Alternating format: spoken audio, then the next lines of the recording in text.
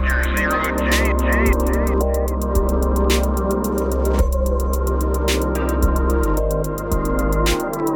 I feel fine.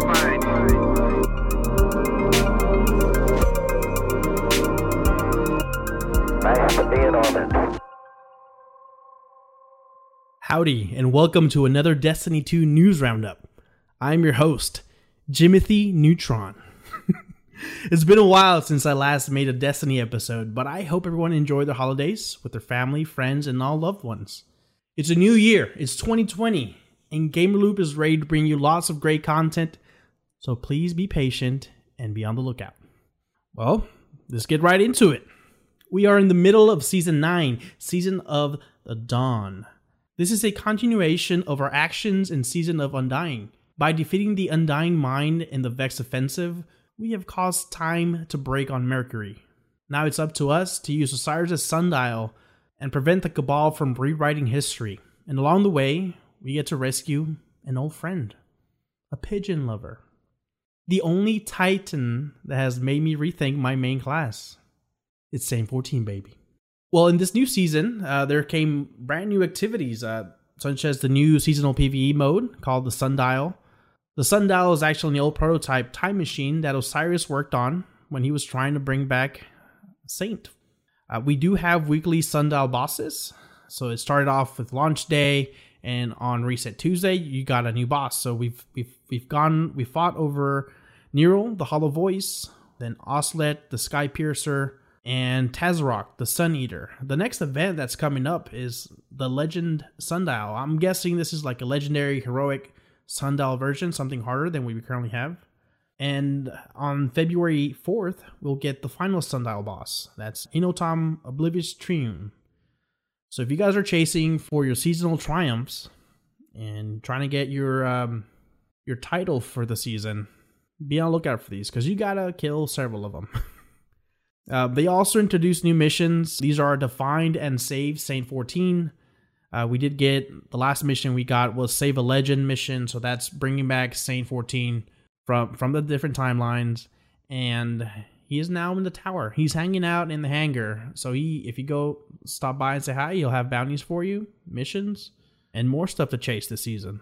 We also are getting what's called the Empyrean Foundation on February 4th, so that my guess is this is either a new mission, but I think it'll tie back with Saint 14.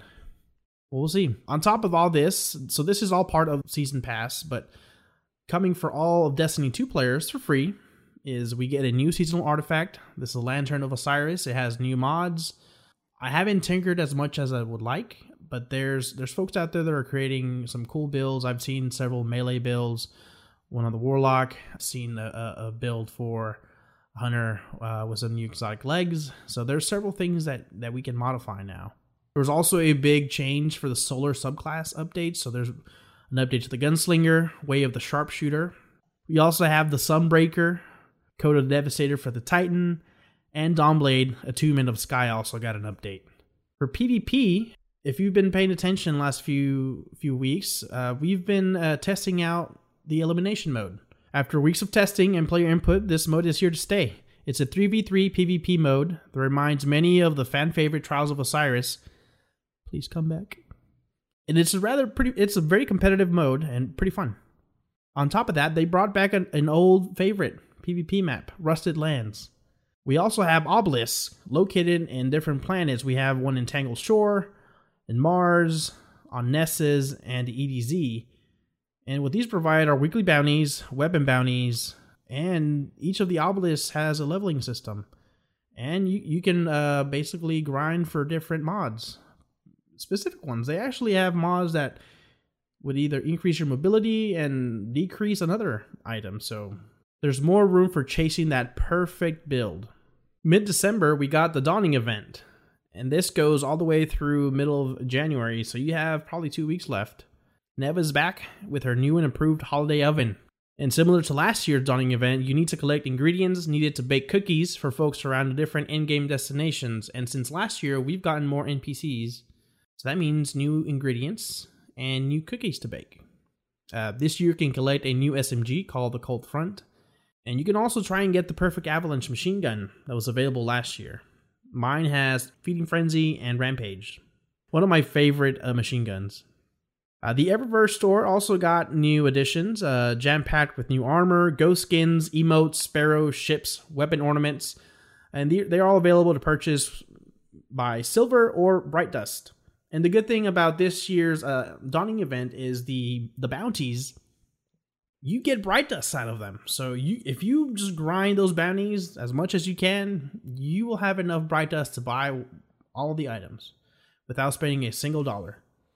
And on top of that, they have double XP.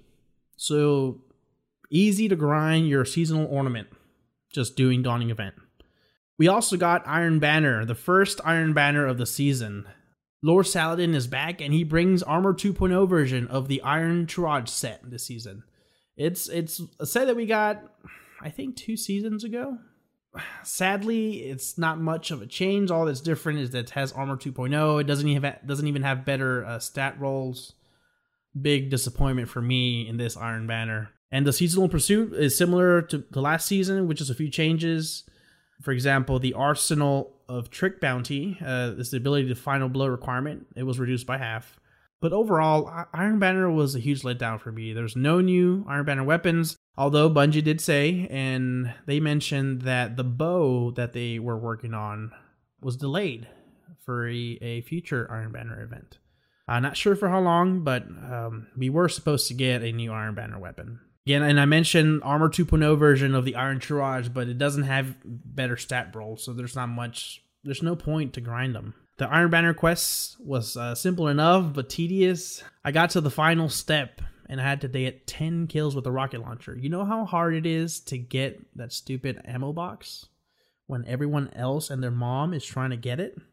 Everyone forgets about capturing zones. They're just waiting for that ammo box, heavy ammo box. So it was so frustrating that it made me rage quit and went to bed early that night. Iron Banner was meant to be fun. This was not a fun Iron Banner for me. I don't know if I'm even willing to go back and do it for my Titan and my Warlock. The only thing that was worth grinding or doing this Iron Banner was completing the 4 pinnacle bounties to increase my power level. That was it. There's nothing else that I really liked from Iron Banner. I mean, Iron Banner needs something new to chase, whether it's a new armor, it's a new weapon, even mods. If there were specific Iron Banner mods that we can chase, that would be cool. But we'll see. I mean, we have 2 more Iron Banner events this season. I'm hoping they can address some changes for those. If not, we won't know until the next season, which is April. I think start of April. March, April? One of those 2. This new season also brought a few new exotic weapon quests. The Devil's Ruin, this is an exotic sidearm. It will be available on January 7th to start that quest. We're also getting an exotic fusion rifle named Bastion. So this will be available at the end of January on the 28th. And following up in February, we get the Crimson Days event. If you guys are familiar with this, you grab a partner and go into Crucible as a duo and basically kick some ass. So I'll try to convince my buddy Ecliptix so we can go and run some duos in the Crucible and chase whatever triumphs, whatever armor or weapons they will have available. Hopefully we'll hear from Bungie soon on the rewards for that event. We also got 3 new exotics, armor exotics this season. For the Hunter, we got the Bombardiers. These are exotic legs. The perk for it is called Parting Gift. Dodging leaves behind an explosive that detonates after a short delay, damaging enemies around it, which is very fun actually in PvE and PvP, if you can make a decent build around it. For the Warlock, we got the Prometheum Spur. These are also exotic legs. Perk on this one is Embers of Light. While Daybreak is active, defeating combatants or guardians creates a healing and empowering rift at their location. And for the Titan, we got Severance Enclosure. These are exotic arms. The perk is called Spheromatic Trigger. Defeating a guardian with a melee attack or a combatant with a finisher unleashes a damaging explosion. How big that is explosion, I don't know. I haven't tried it yet. I haven't really played on my Warlock or my Titan, mostly on my Hunter. I'm definitely ready for some news so I can share more with you all. But that's it for today. We would like to thank you for listening to this episode of Gamer Loop Radio.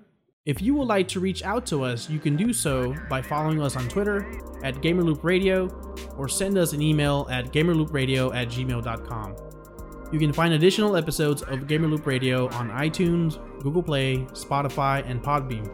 Thank you for listening to our podcast.